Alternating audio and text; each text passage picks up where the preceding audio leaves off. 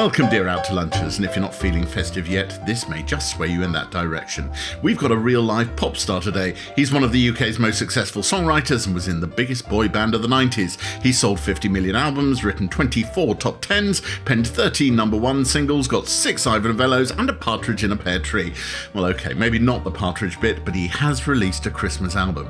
Today, we talk about knocking up a song in half an hour, Music Kit, rivalries within his band, Music Kit, accidentally chatting to Prince, Music Kit, and recording his Christmas single with a portable recorder and a mattress. It is, of course, Gary Barlow. I was singing at the end of this party and I thought, you know what, I'm going to ask a couple of mates to come. I feel like I'm on my own here. I was working with Nicole Scherzinger at the time and I said, Nicole, are you in LA? She says, yeah, I'm here. I said, will you just come and be a friendly face? She said, can I bring a +1? I said, yeah, bring a +1. I was thinking, you know, a neighbour or a girlfriend or... She brought Prince with her.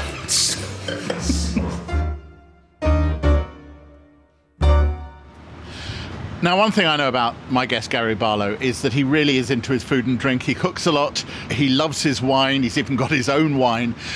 So I brought him to Corrigan's. It's the flagship restaurant of a great chef called Richard Corrigan, who also has Bentley's, where I interviewed Eddie Marsan. It's off Park Lane. It's fancy, big-fisted food, big flavours, great wine list. I think Gary will be very happy here. Let's get inside. Gary! We've not met before, have we? We've never met before. No, I just thought I'd check. I didn't think I had. So, how are you? I'm very well. Good. This is why I love London so much. This is the perfect restaurant where it's decorations, it feels Christmassy. I love December in London. The day we're talking is the release date of The Dream of Christmas. Sure. Would you like to start with a glass of champagne? I think we possibly shouldn't we? Yes, I think we will. Please, okay. That'd be great. Christmas songs have played a significant part in your career, haven't they? When you were 15, you entered a major competition that was run by Pebble Mill at One. BBC One. A great show in many ways. Yes. It was called A Song for Christmas, the show was. And cheers. Cheers. Congratulations on the new album. Thank you, and lovely to meet you. Good to meet you. And a great choice of restaurant, by the way. My first ever time on TV, there was another young 15-year-old on there singing his single, Aled Jones.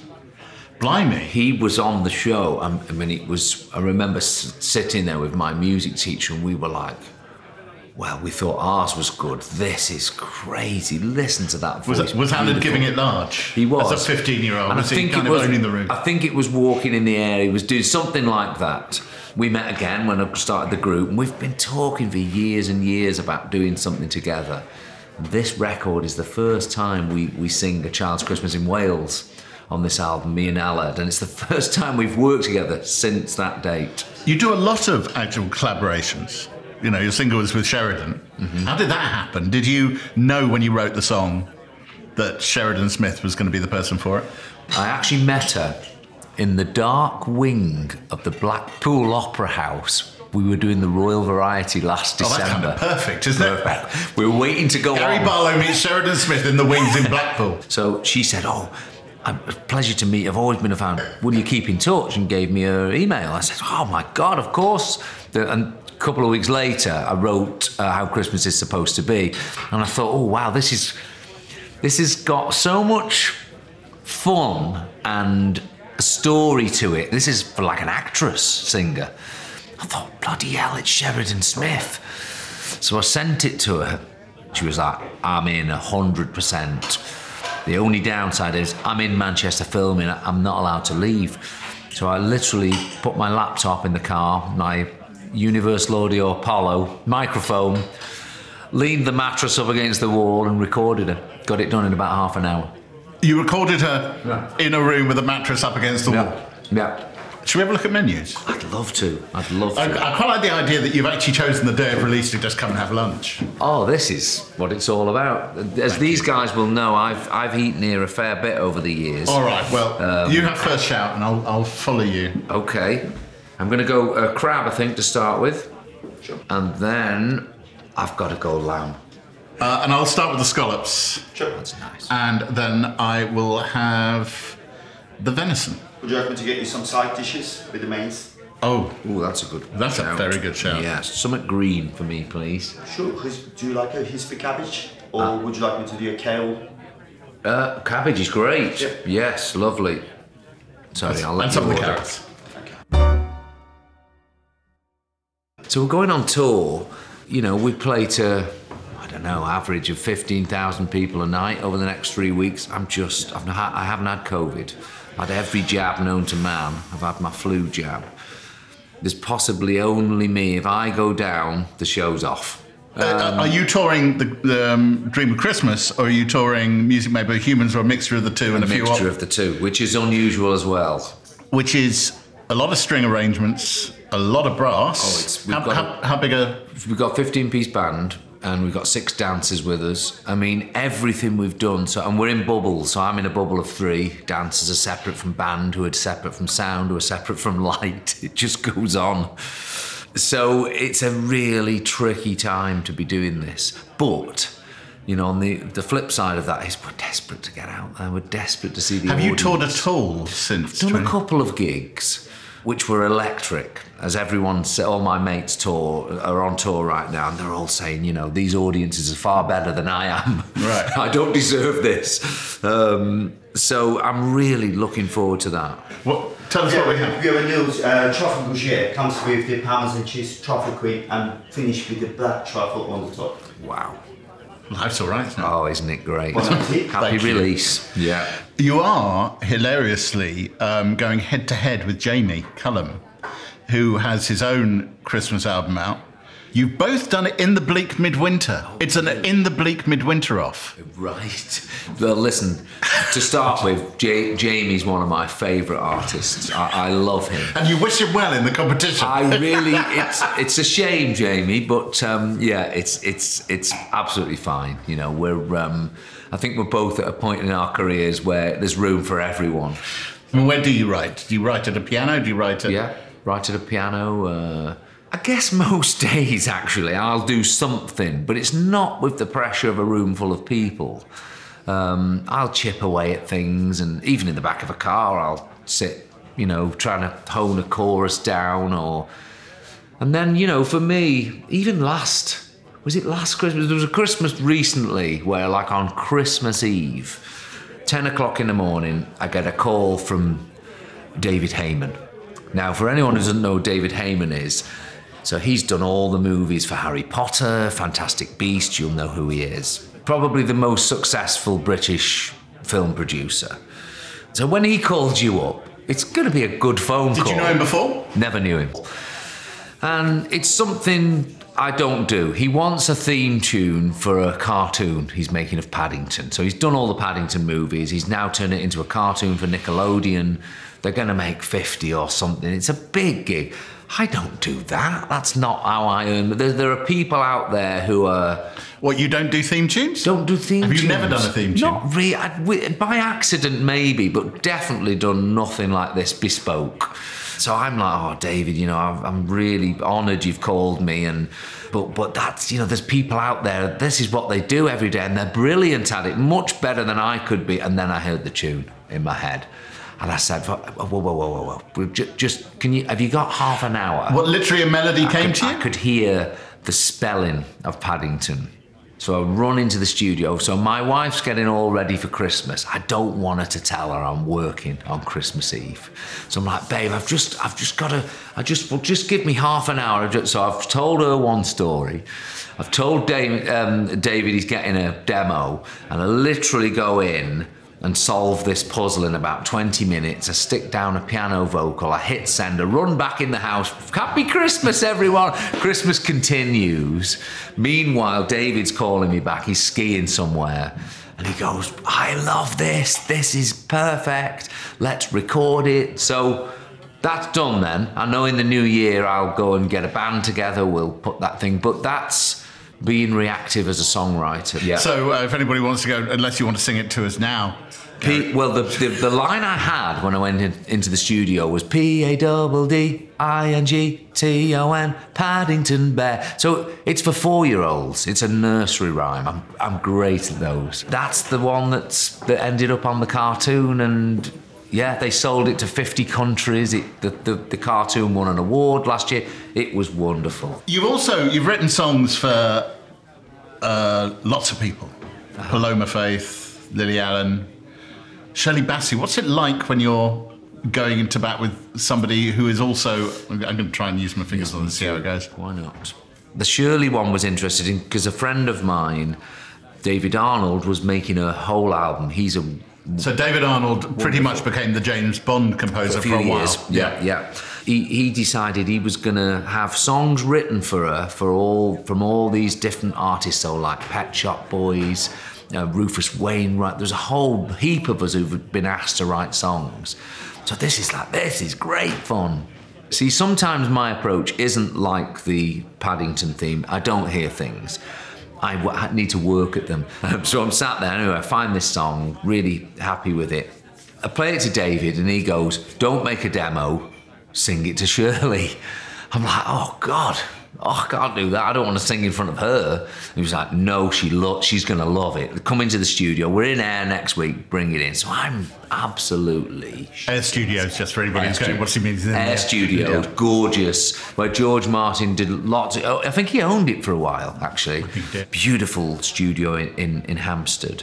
Went in there in that big, massive room, and in comes Shirley. You know, she doesn't just come in a room. She's an ocean liner striding across. Enters the room, floats across the floor, and I've got all the dots written out, and sit and perform this song to her, which actually went pretty well. I sing it pretty well, and she loved it, and she was going to go and record it, and so that's how that one came about. So you're still in touch with Shirley?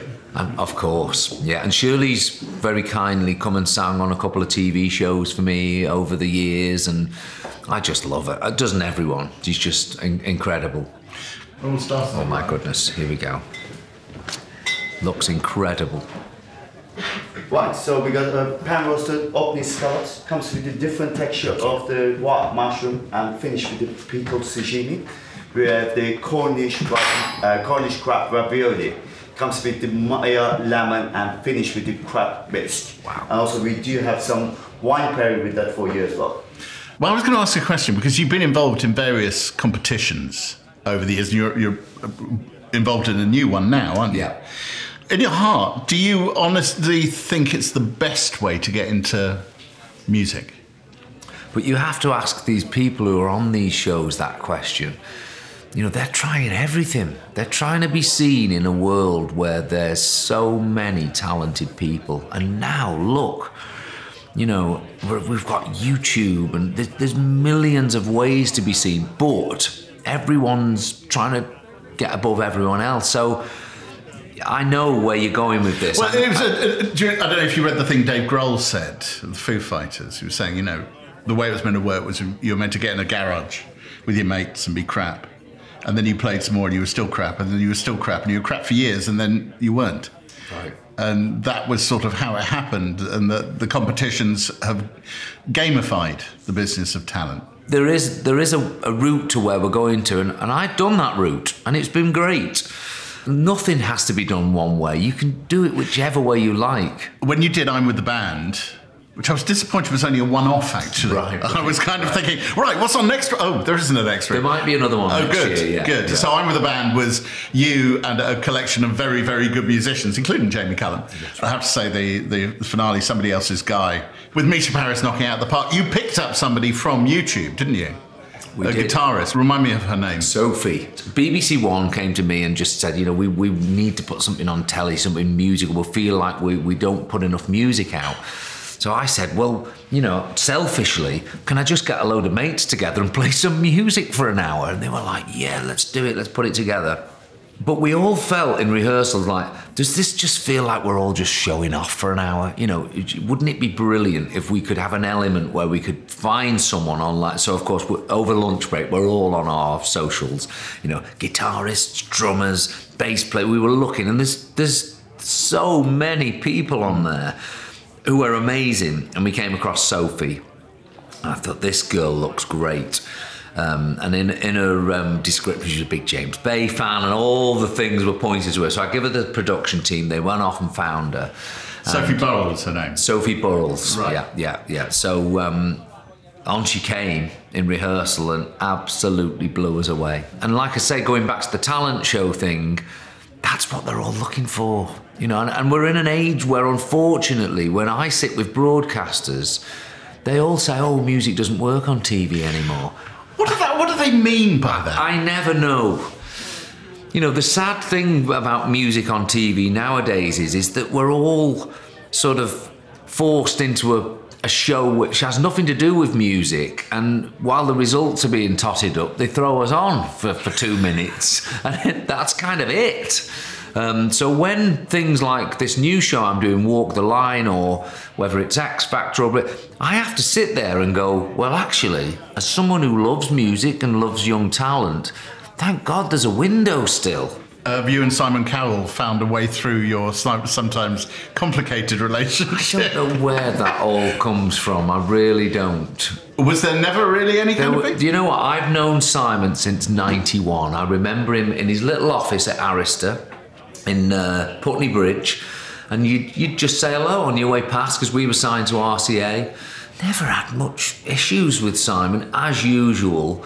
I think it possibly all started around X Factor. There was always this overhanging shadow with X Factor that if you were on there, you know, there was Simon with a scythe above you trying to get rid of people, and it possibly came from that. Is that good? So good. Take that happens, you're introduced to the rest of the boys, you become a band. One of the things I went and looked at, and it's kind of gets into a particular subject, was the video Pray, which is your breakthrough single. Uh-huh. And there's Howard, there's Mark, and there's Jason, and there's Robbie, practically naked in that video. Yeah. Young men, ripped. I would go with softcore, I think. Right.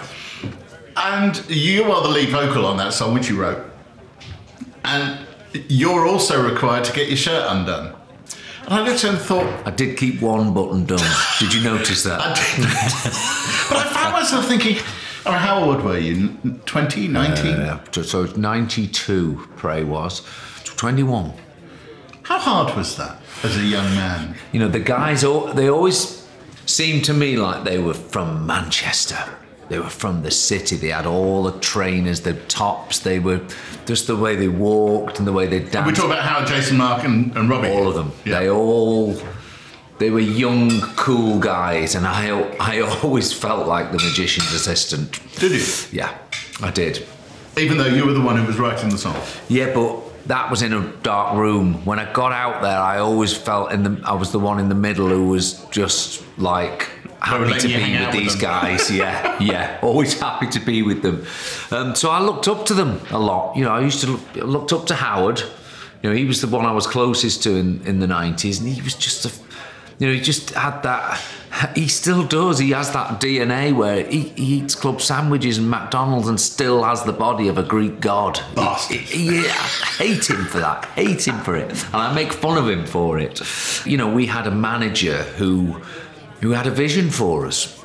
And, you know, sometimes we agreed with it, sometimes we didn't. But he was right. It got us to a place where we were...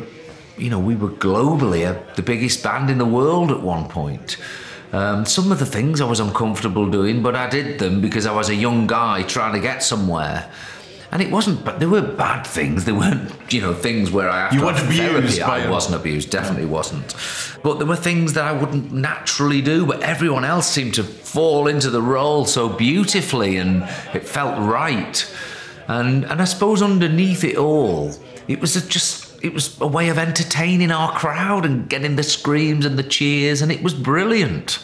So it was a moment in time for us, that was. But interestingly, when we came back and all sat round a table again in 2005, it was like, I'm not doing this, and this, and never doing that again. What were prime on the list of never doing again? Well, things like, you know, taking your top off and, you know, hip thrusts and all the things that you do as a young person, which you go, right, we definitely don't need to do that again.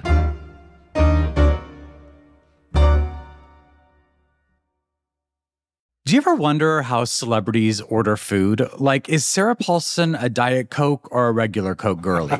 Some peasant Coke? No. Or how does Sofia Vergara order a pizza? No, nothing. No tomatoes. I cannot eat tomatoes. Yes. Are you cool with mushrooms? Not really.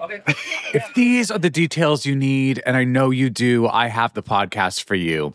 I'm Jesse Tyler Ferguson, and on my podcast, Dinners on Me, I take some notable friends of mine out to dinners in Los Angeles and New York City. Listen wherever you get your podcasts. That thing was delicious.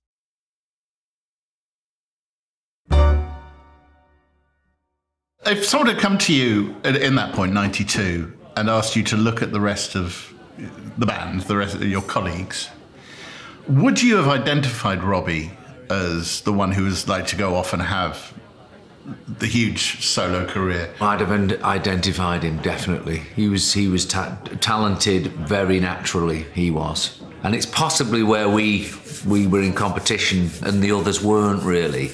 Rob was wanting to get to the front. And because he had the voice. He had a great voice, always had a great, very natural given talent he had. And it was funny, but my beef with Rob is, and we still talk about this, is that I'll spend 6 weeks rehearsing a 5-minute piece to perfect it, and every move and note, I'll know what I'm doing. And I'll go out and I'll get a great response. Robbie gets given the song 4 minutes before he goes out. He learns it and goes out and gets a better response. That's what annoys me about him. What's that about? Yeah, he's just got a gift. He's just got a gift. And, you know, he always calls it the Freddie Starr syndrome. He loves going out and doing 5 minutes. The audience go crazy. They're all going, and he walks off and he's gone. As I prefer like a 2-hour thing where I can warm people up and it's got highs and lows. I love that, you know, an evening of taking the audience on a journey. And it's a funny thing, and to watch him and witness him, you know, and you can be a Robbie fan or not, when Rob walks in a room, he's a presence. Although I remember one particular show, but he said, it's been a bit boring up till now, but it's all right, I'm here now.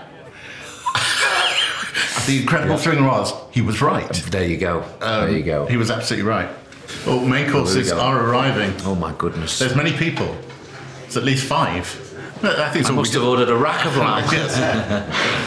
Wonderful. Thank you. Yes, you have got a rack of lamb, haven't you? We got the lamb rack, comes with the roasted courgette and finished with the burnt aubergine puree and also lamb jus. And then you got the Scottish venison, comes with the blackberries and different texture of the beetroot, kale, haunch, braised haunch, potato, and finished with the venison jus. Thank you. Bon appetit. Won't go through the whole of Take That, but there is a moment when you've all gone your separate ways, the risk of intruding on private grief, and you lose your record deal at the age of 27. Mm-hmm. I'm just wondering whether that experience has impacted on the way that you respond to young artists. You've been in management of people, you had a record label. Mm-hmm. Does it impact the way you deal with people now? I think at the core of it all, it's a wonderful lesson, that is, and possibly a lesson that was needed in a way. It had all gone my way for years and years. And as we all know, you don't learn much from success, but you learn an awful lot from failure.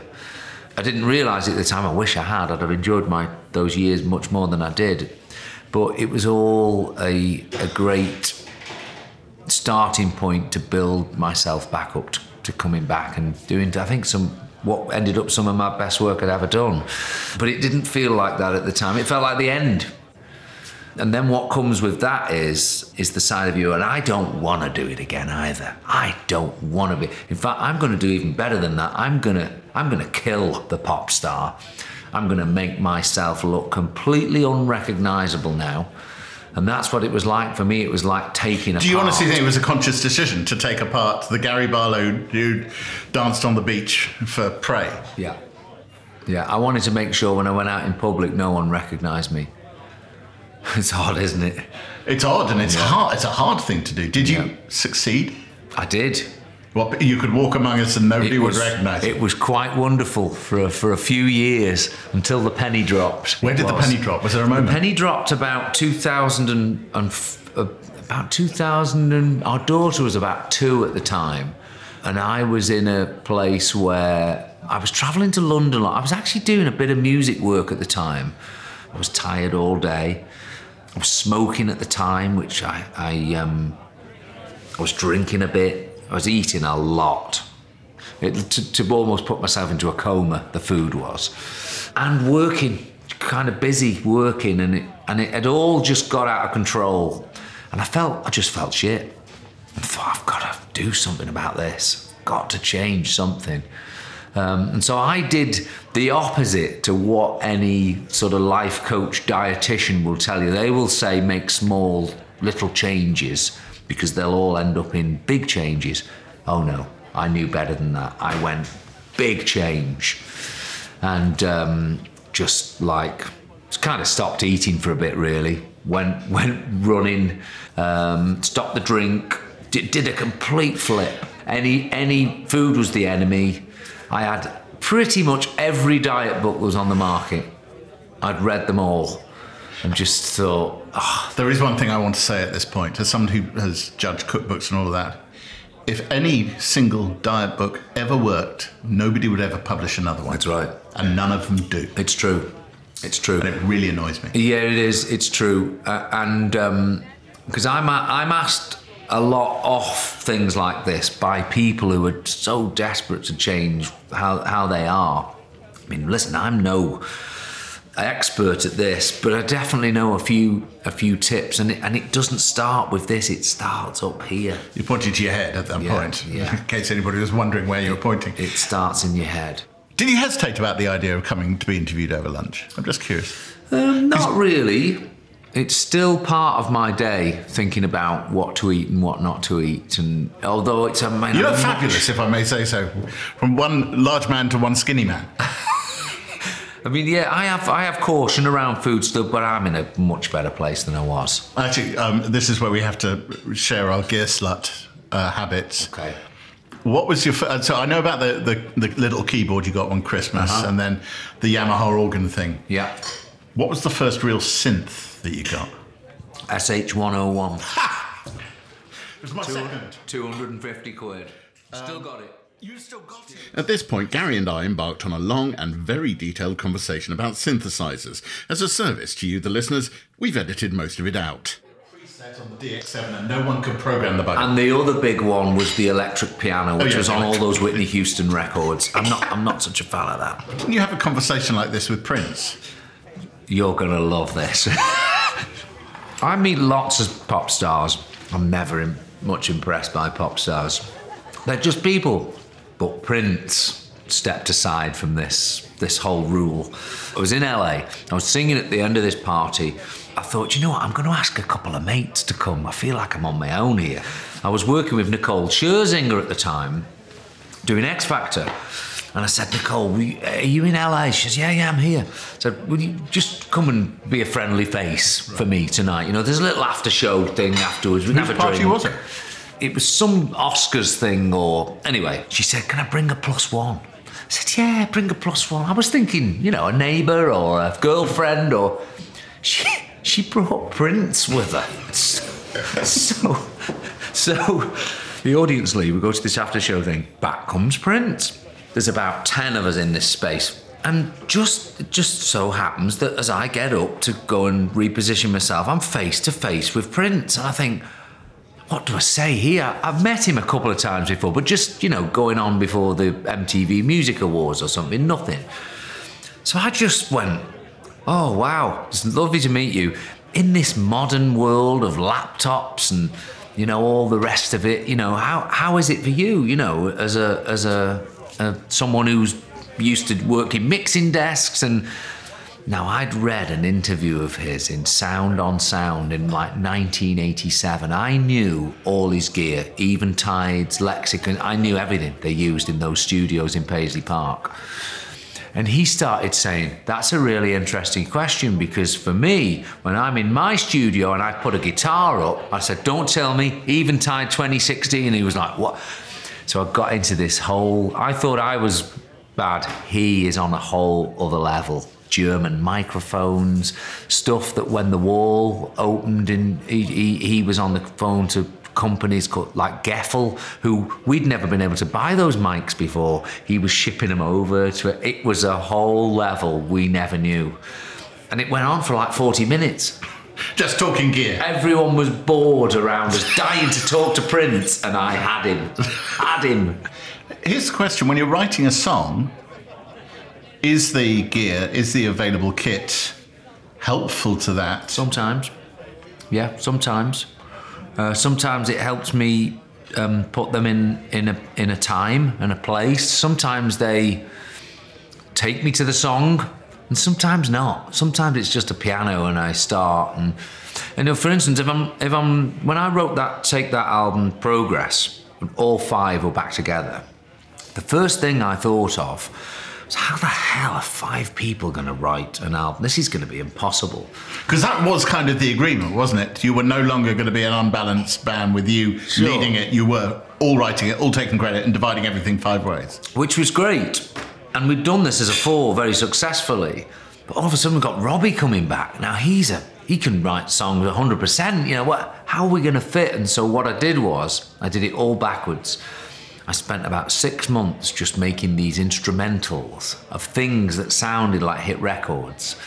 I got everyone together, got in a studio and pressed play, and I had mics like this up, recording everything everyone was singing, and people would just take turns, and we'd go, oh, that bit's good, and then as people run out of ideas, I put another one on, oh, this is great, let's do this, and so all of a sudden, within an hour, you had like the start of 6 songs. That moment when you hit a song, is it always clear to you? It's always hard to answer these questions without sounding like a know-it-all, but you just know. You don't know, there's something that just tingles up your arm and you suddenly, this is good. It strikes me talking to you today, on the day of the release of an album, which I'm sure by the time this is, dropped to the nation, will be soaring up the charts. You're very comfortable with where you're at right now. Pretty good day, this. No, I am. I don't know why that is. It's no easier, I don't think, for anyone who's been doing it for a long time. I think you just know what to expect more. Does age help? Have you just turned 50? Are you out? Yeah, I'm 50 now, yeah. Yeah, maybe. It's funny. It was always big in my early life, and it's big again now for me. I think my generation of artists, they take their audience and they want to entertain them. Christmas in your house. Yeah. Are you going to play your own album? For sure. Sorry, kids. Whether you like it or not, I've got a record player, and it only comes out at Christmas. We've got some classics, Sinatra, we've got Bing Crosby, and now mine. Has it been released on vinyl as well? Yes. Okay. Oh, yeah. Well, to the Barlow family, I wish you well on Christmas Day. Brilliant. There can be dessert in our future if you want it, but for now, let me say, Gary Barlow, thank you very much for letting me take you out to lunch. It's been so lovely. Thank you. What an absolute pleasure that was. I'm sorry you didn't hear all of our chat about music gear. For the special subscribers, Gear Chat won't be making it into the bonus content either. I know you're hugely disappointed, but honestly, you can thank me. For details of his tour, visit GaryBarlow.com, and for his new wine range, go to GaryBarlowWines.com. If you love the show, do please follow us on Apple Podcasts, Spotify, Stitcher, Amazon Music, or wherever you get your podcasts. And please do share this with literally everyone you know. It will be an ornament to their lives. Leave a review, give us 5 stars if you can. It really does help us to make more of them. Out to Lunch is a Something Else and Jay Rayner production. The music was written, arranged and performed by me, Jay Rayner, and Robert Rickenberg. The recording and mix engineer was Josh Gibbs. Assistant producers are Anya Das and Bethany Hocken. The producer is Selena Ream, and the executive producer is Darby Doris. Next time, it's actor and director Sam West. You can play the Rani's assistant in the Children in Need episode. And I said, I'm there. And it's famously the worst episode of Doctor Who ever made, and wasn't released on DVD until quite recently because of some rights issues. And frankly, I wish it still remained unreleased.